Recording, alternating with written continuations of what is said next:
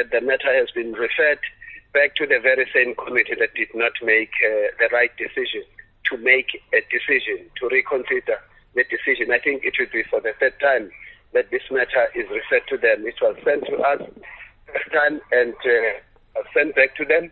And I'm also surprised that at this point in time, it is referred back to the very same norms committee.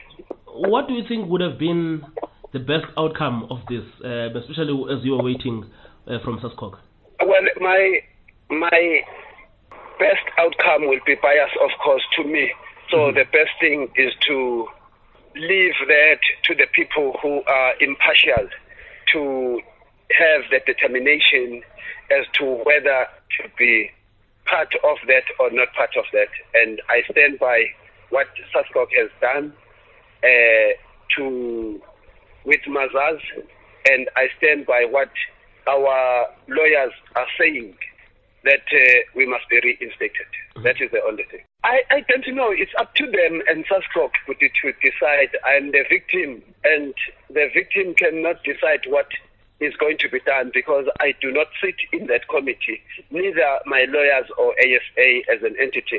It is the norms committee and SASCOC that will decide whether they continue to victimize or they reconsider the statement and the inclusion or the exclusion.